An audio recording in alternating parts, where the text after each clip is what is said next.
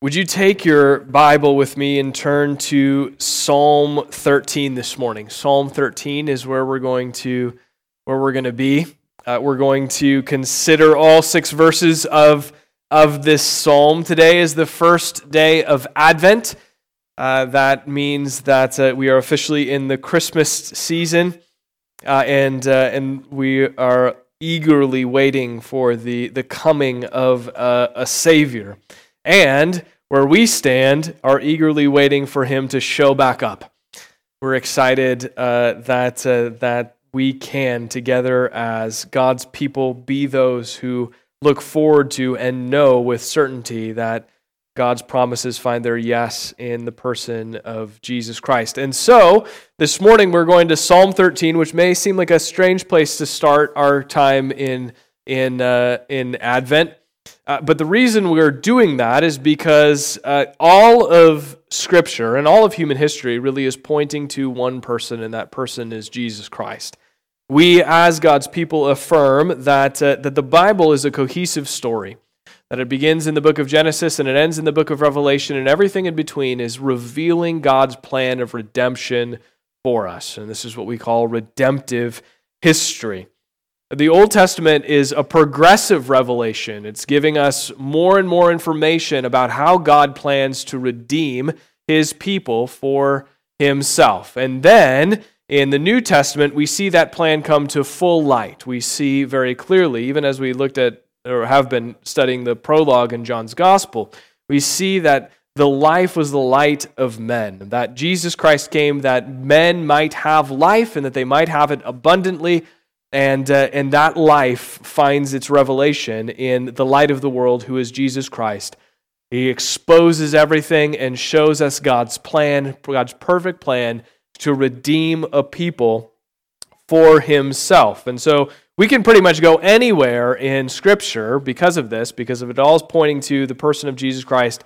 We can pretty much go anywhere in Scripture and find an important passage about redemptive history and God's plan to bring his people back to himself. But this psalm this morning, I think, is fitting for several reasons, and we'll get into those in a minute. So we're actually going to, over the course of the next 4 weeks, in the Advent season, explore 4 different psalms. We're going to explore Psalm 13 this morning, next week, Psalm 40, and then Psalm 8, and then Psalm 110 after that. So there you go. If you have those written down, 13, 48, and 110. Take some time to meditate on those psalms this week, especially as it relates to Advent. Let me read this psalm. King David wrote this psalm. See there in the heading, "To the choir master, a psalm of David. How long, O Lord, will you forget me forever? How long will you hide your face from me? How long must I take counsel in my soul and have sorrow in my heart all the day? How long shall my enemy be exalted over me? Consider and answer me, O Lord my God. Light up my eyes, lest I sleep the sleep of death. Lest my enemy say, I have prevailed over him. Lest my foes rejoice, because I am shaken. But I have trusted in your steadfast love.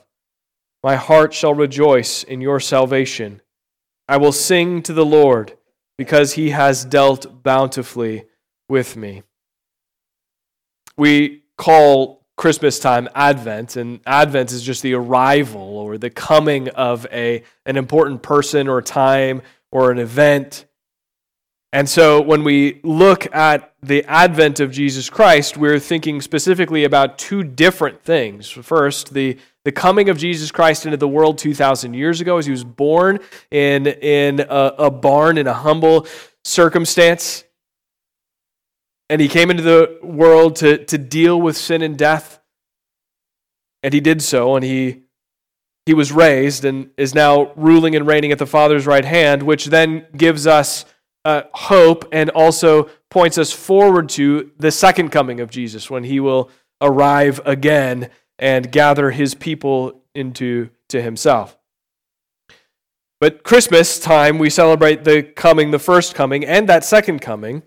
But the first coming represents to us a unique point in human history. Again, that turn where God's redemptive plan would be revealed to his people. The Virgin Mary giving birth to Jesus, the one who would suffer for our sins and the one who would reign, or who would end the reign of sin and death. And after stomping out death, Jesus ascends into heaven to rule and reign at the Father's right hand. And that's, again, ensures that we don't just celebrate one coming, but we celebrate two at Christmas, one that has happened and one that is yet to happen.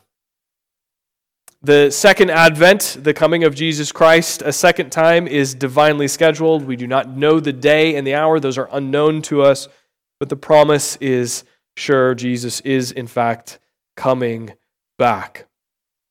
So Advent is far more than just a baby in a manger. It's designed to remind us the purposes that Jesus Christ came into the world, to deal with sin and death.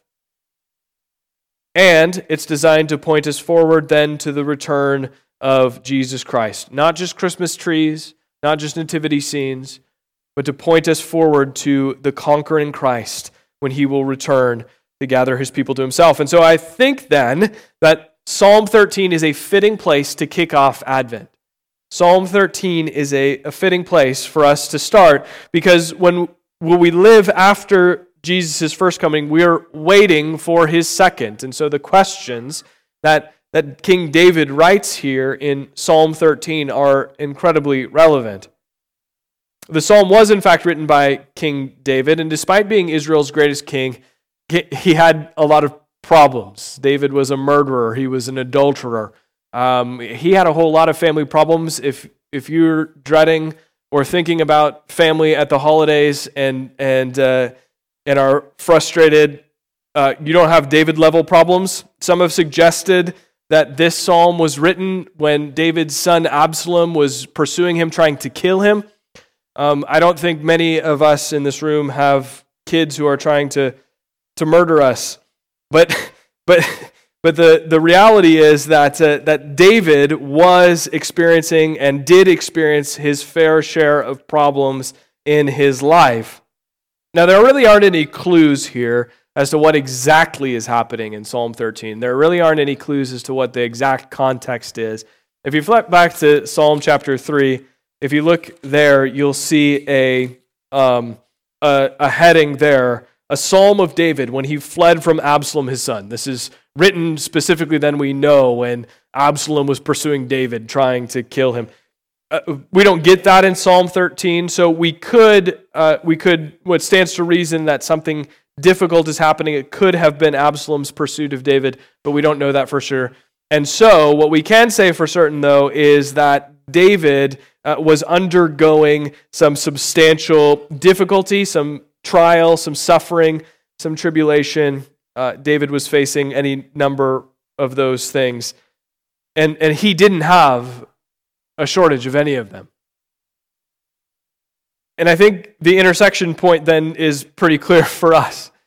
It's unlikely that if you're in this room this morning that 2020 has gone in the way that you've wanted to at all. If you woke up on January 1st of 2020 and said, this year is going to go this way, and if you're sitting here on November 29th of 2020 saying, yeah, I went exactly the way I thought it was going to, I'm going to call your bluff. Like, I think you're crazy.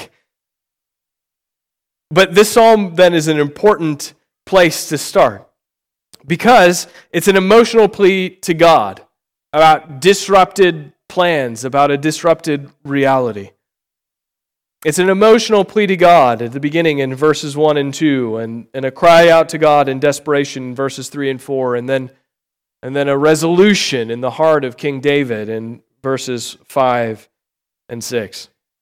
You've heard it said that time flies when you're having fun, and the question that I find asking myself regularly is, well, what happens when I'm not having fun? And I think that this is a clear indication that King David was not having fun. About this psalm, Charles Spurgeon, a 19th century preacher, wrote, "Time flies with full-fledged wing in our summer days, but in our winters he flutters painfully." I like that imagery. That this year has fluttered painfully, I think, for many of us. Rhythms have been disrupted. Work has been a challenge. Moving things virtually has been draining. Relationships have been strained. Some of us have lost loved ones in the midst of all that's going on in the world. And it feels like the opening of Psalm 13. It feels like what David cries out here at the beginning of Psalm 13 intersects with our lives in many different ways, and it resonates deeply. He says, "How long, O Lord?" I mentioned this a moment ago, but there really are three sections here in this psalm, and we'll explore one at a time. Verses 1 and 2, and then verses 3 and 4, and then verses 5 and 6. And each of these three sections gives way to the next section, which is a more hopeful section. And each of the sections are designed to point us forward to God's faithfulness. That we know, 2,000 years after the first coming of Christ, we know very specifically that came in the form of the advent of Jesus Christ, and we can look forward then to the second advent of Jesus Christ. All of what is written here by King David points us forward to that second coming of Christ. And so here are the contours of this psalm, what it looks like, and the shape that the psalm takes. The first, again, verses 1 and 2, are questions that come in the midst of suffering. These are very human questions. They intersect with our lives. And then in verses 3 and 4, there's a call to God in desperation. And then in verses 5 and 6, like I said a moment ago, there's a resolution. There's three specific resolutions that David makes in his heart: to trust and to rejoice and to sing. And so let's look at the first two verses, though, to start our time, because there are four questions that start with the words, "How long?" How long? And in the four questions, there are kind of five themes that we could extract: being forgotten, being deserted, being confused, being sad, and then feeling under-resourced. I'm going to break those down, so if you didn't get those, you'll get them as we go. Being forgotten, being deserted, being confused, being sad, and feeling under-resourced. And actually that second one there is the one that I want to spend the most time on. So the four questions: how long, O Lord, will you forget me forever? This is the first question. This is the pinnacle in this psalm of sort of an emotional outburst. It starts the furthest away from objective truth. And David just says what he feels. He says what he feels here. God is all-knowing, and David knew this well. But David, for this moment, feels as though God has forgotten him entirely. And so he just calls out in his frustration. Calls out, "How long, O Lord, will you forget me forever?" Again, a strange thing to be saying about a God who is all-powerful and all-knowing. And yet, David feels this in his heart, due to the difficulty, due to the suffering, due to the trial that he's facing. "How long, O Lord, will you forget me forever?"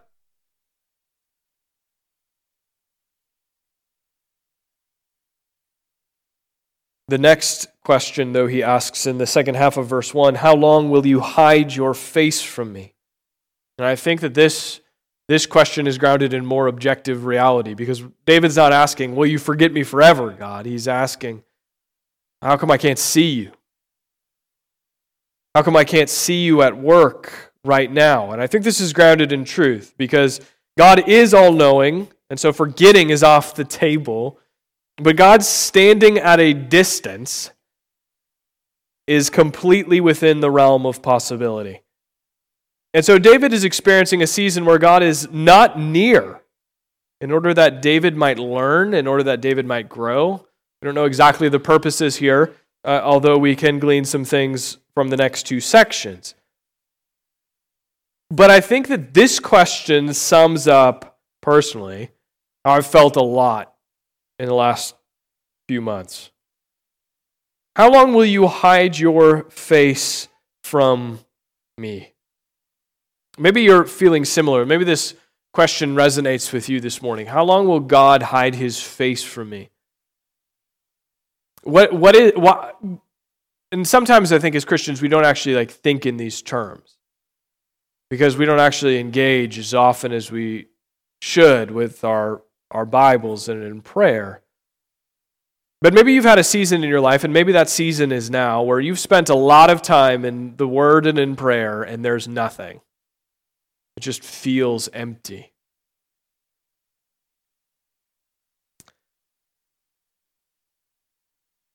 God has not deserted you ultimately, and you could say that with objective truth. You say, well, God hasn't deserted me. I know this to be true, but He may be at a distance. And again, I think many of us have had a lot of plans this year that have gone unfulfilled. I know that I have personally had a lot of plans for 2020. I wanted to do things with our family. I had plans for Buffalo City Church, relationships that I wanted to press into and to see grow. I wanted to hone some skills. I wanted to, you name it. It all went out the window. And this week, God took me to Hebrews chapter 12. I don't know how I got there, but I was there. In Hebrews chapter 12, I'm going to come back to this in a second. But I was meditating on Hebrews chapter 12. And I think that because the direction of this year has been so strange and different for so many of us, I think we have the tendency to focus on the big picture. Because actually processing at the heart level for each of us is way more difficult, or at least more painful. But what Hebrews 12 did is, I think it took me to thinking about my own culpability, my own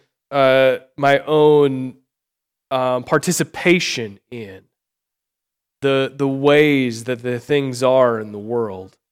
And I think as Christians, like we talked about last week, the culture is washing over us at any given moment, and mostly that's a godless culture that is giving you and telling you, build your life around things that don't involve God. Outside of this hour on Sunday morning, the world is telling you, don't take God into consideration. Don't take His word into consideration. The person of Jesus Christ isn't that important. And I think that Christians need to take a hard look. I think all of us in this room need to take a hard look at how we've approached the last several months and how little we've actually resisted these godless forces that have washed over us. The introduction of increased difficulty in our world, for some of us it's more than others, but the increased difficulty in our world is the means, it is the way that God uses to course correct His people. Let me say that again. The introduction of increased difficulty in our world is the way in which God course corrects His people. I'm not talking about the United States of America. I'm talking about the church. I'm talking about people who profess to be Christians. Christians need to wake up, and we all need to see that we've been selfish and sought comfort, and our attitudes have been resistant to stepping out boldly and following Jesus and making disciples with all of our lives.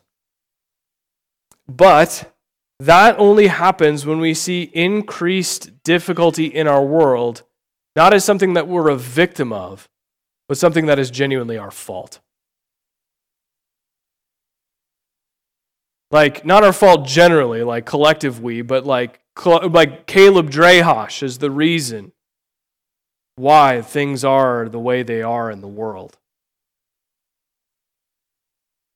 Because in my sinful flesh, I have willingly engaged in sin. And you and your sinful flesh have willingly engaged in sin. And when we find ourselves in the midst of difficulty, what we want to do is play the victim and blame political parties. And we want to blame pandemics. And we want to blame media outlets because it's easy.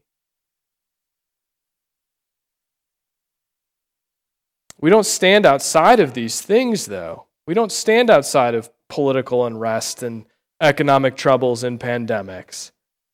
Our sin contributes. We can't always be pointing the finger elsewhere, but we continue to sin and then wonder why the world is the way it is. We need to stop pointing our finger at these outside sources and start examining ourselves Because right now, in the midst of difficulty, for the people who profess Christ, idols are being exposed in our hearts. Could this be what God is doing with David here in Psalm 13? How long will you hide your face from me? How long will I not be able to see you and your plan, God?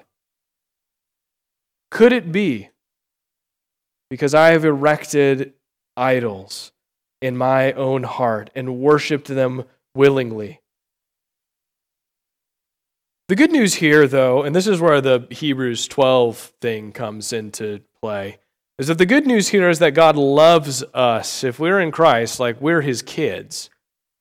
And if God is good, which he is, and he's a good father, then he's going to discipline us. Dads, we know this. Like, you don't let your kids just eat candy nonstop and watch TV nonstop. You discipline your kids, and that's what it means to be a good father, at least in part.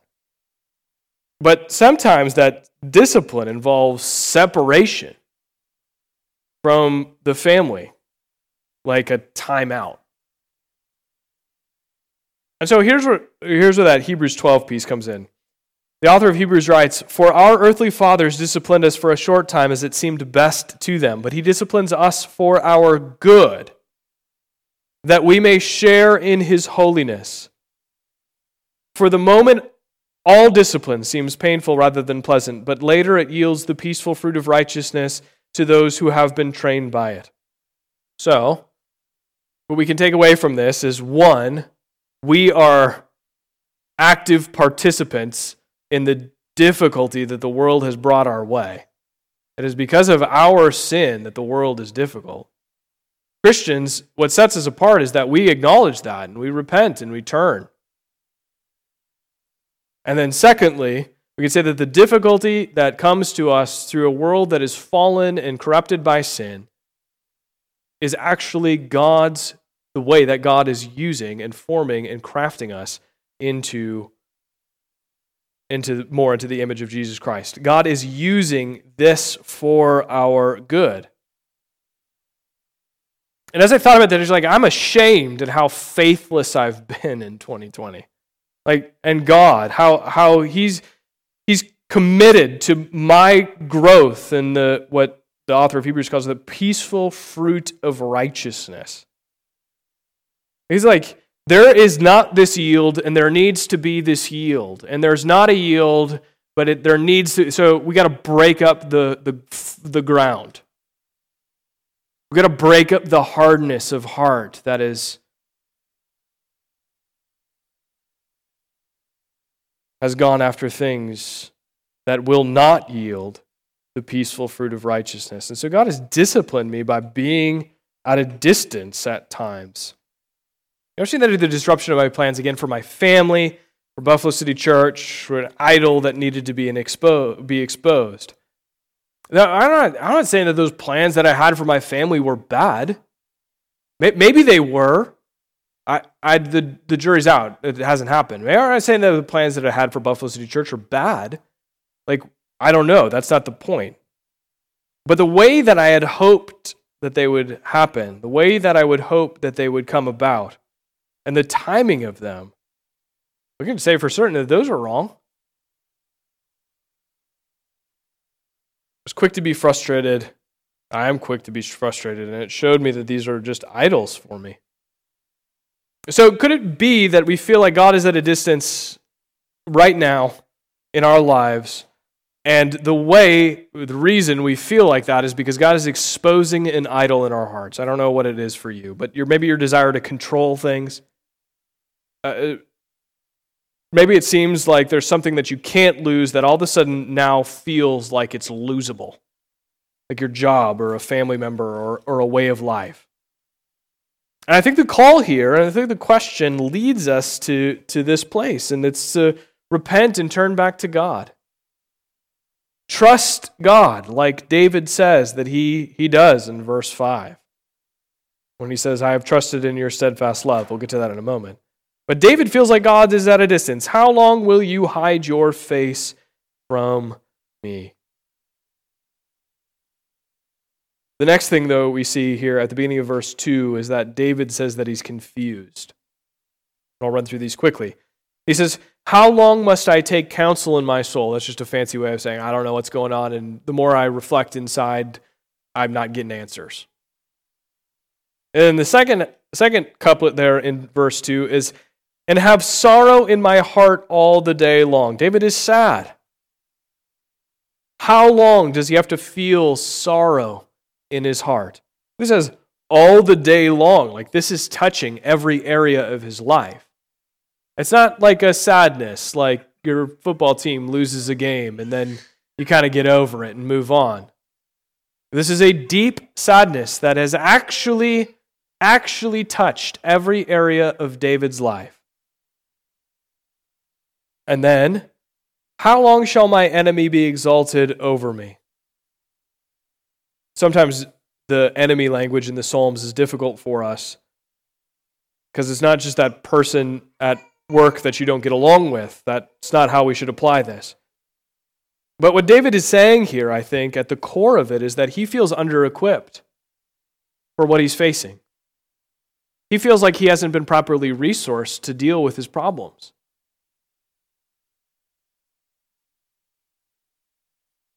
His enemies are exalted over him, and God allowed David's enemies to have a season of prosperity, and this is frustrating to David.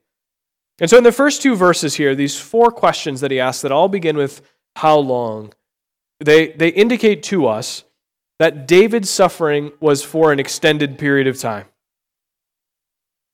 Jason Meyer writes about these verses. He says, "To feel the weight of these words, people can withstand heavy amounts of suffering." Try to feel the weight of these words. People can withstand heavy amounts of suffering in a short amount of time. It is far more draining and difficult and disorienting when suffering is not a sprint, but a marathon. It wears you down. You keep expecting it to end, and it just keeps going. That's where David was. It just kept going. How long?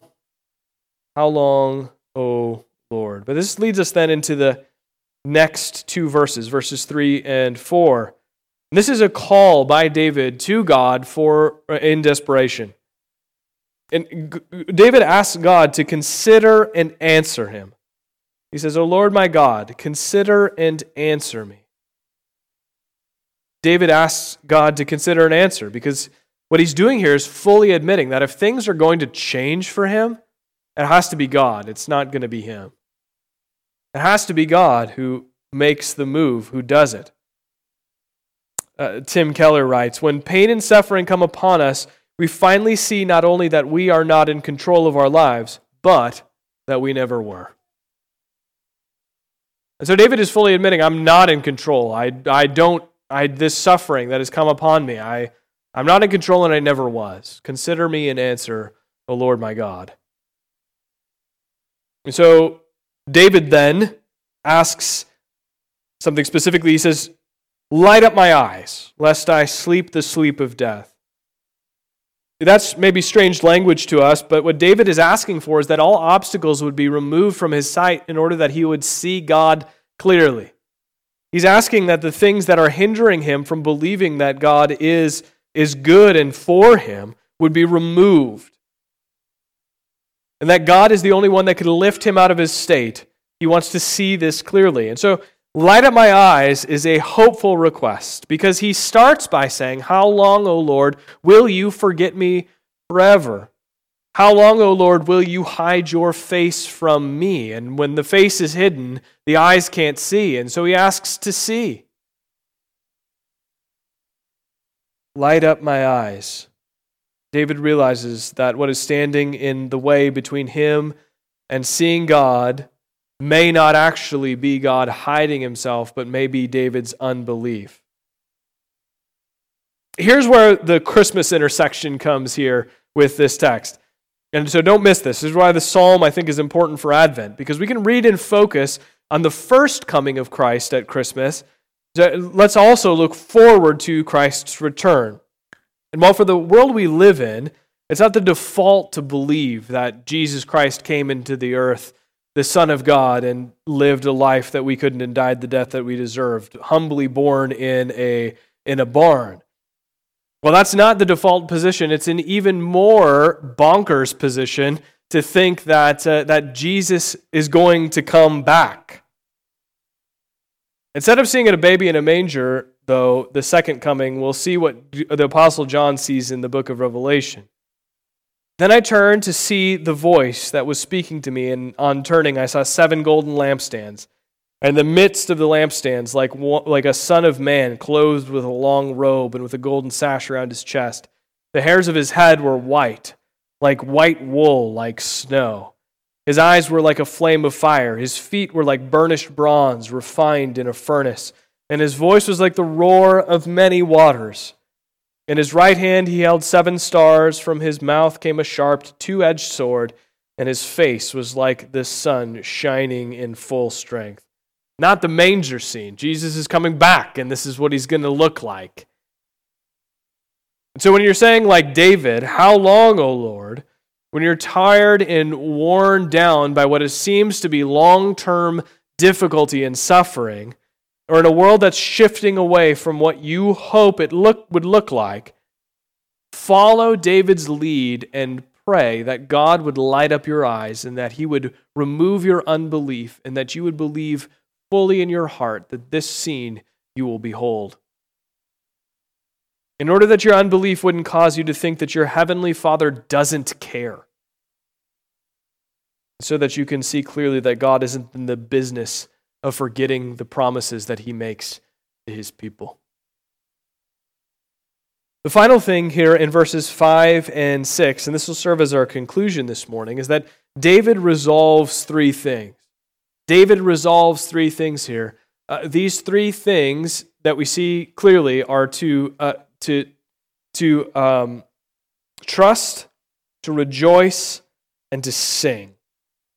David has trusted in the steadfast love of the Lord, he says in verse 5. He rejoices in salvation, he says in verse 5. And then in verse 6, he says he sings because of God's blessing. And each of these 3 things we can see are tied up in the person of Jesus Christ. It's because of God's love for us that he sent Jesus into the world. Jesus Christ is the source of our salvation, even as we explored together in John's Gospel. And Jesus Christ is the answer and the fulfillment of all of the promises of God. So David trusts, he rejoices, and he sings. Now, this seems like a far cry from where we started in verse 1, and yet this is a resolution that David makes in his own heart.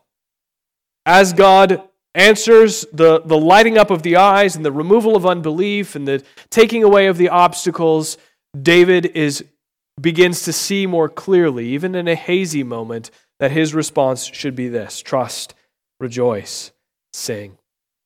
Before we go, though, the most practical one here, I think, for us is sing.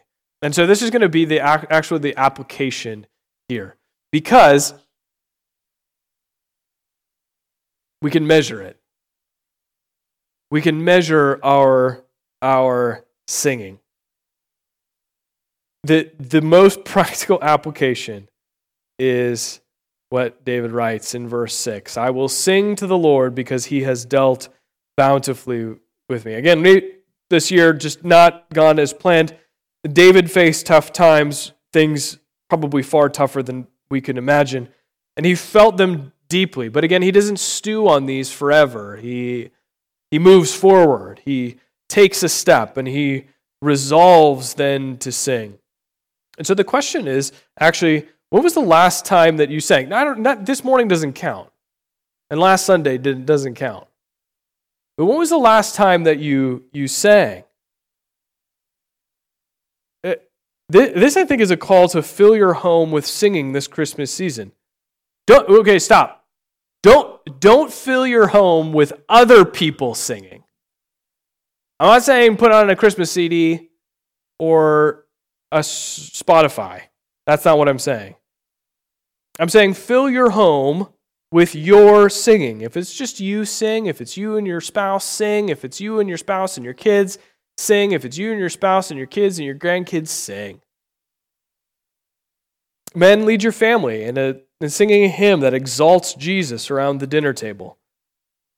again, turn off the streaming service, turn off whatever it is that you might put on, and fill your home with singing. And you say, I'm not good at singing. Well, I think this is the problem. I think that we've just relegated singing in our homes to professionals, like that we hear on the radio. But there's no professionalization of what David writes here in Psalm 13. I will sing to the Lord. And you say, I'm not good at singing. And my response to that is, who cares?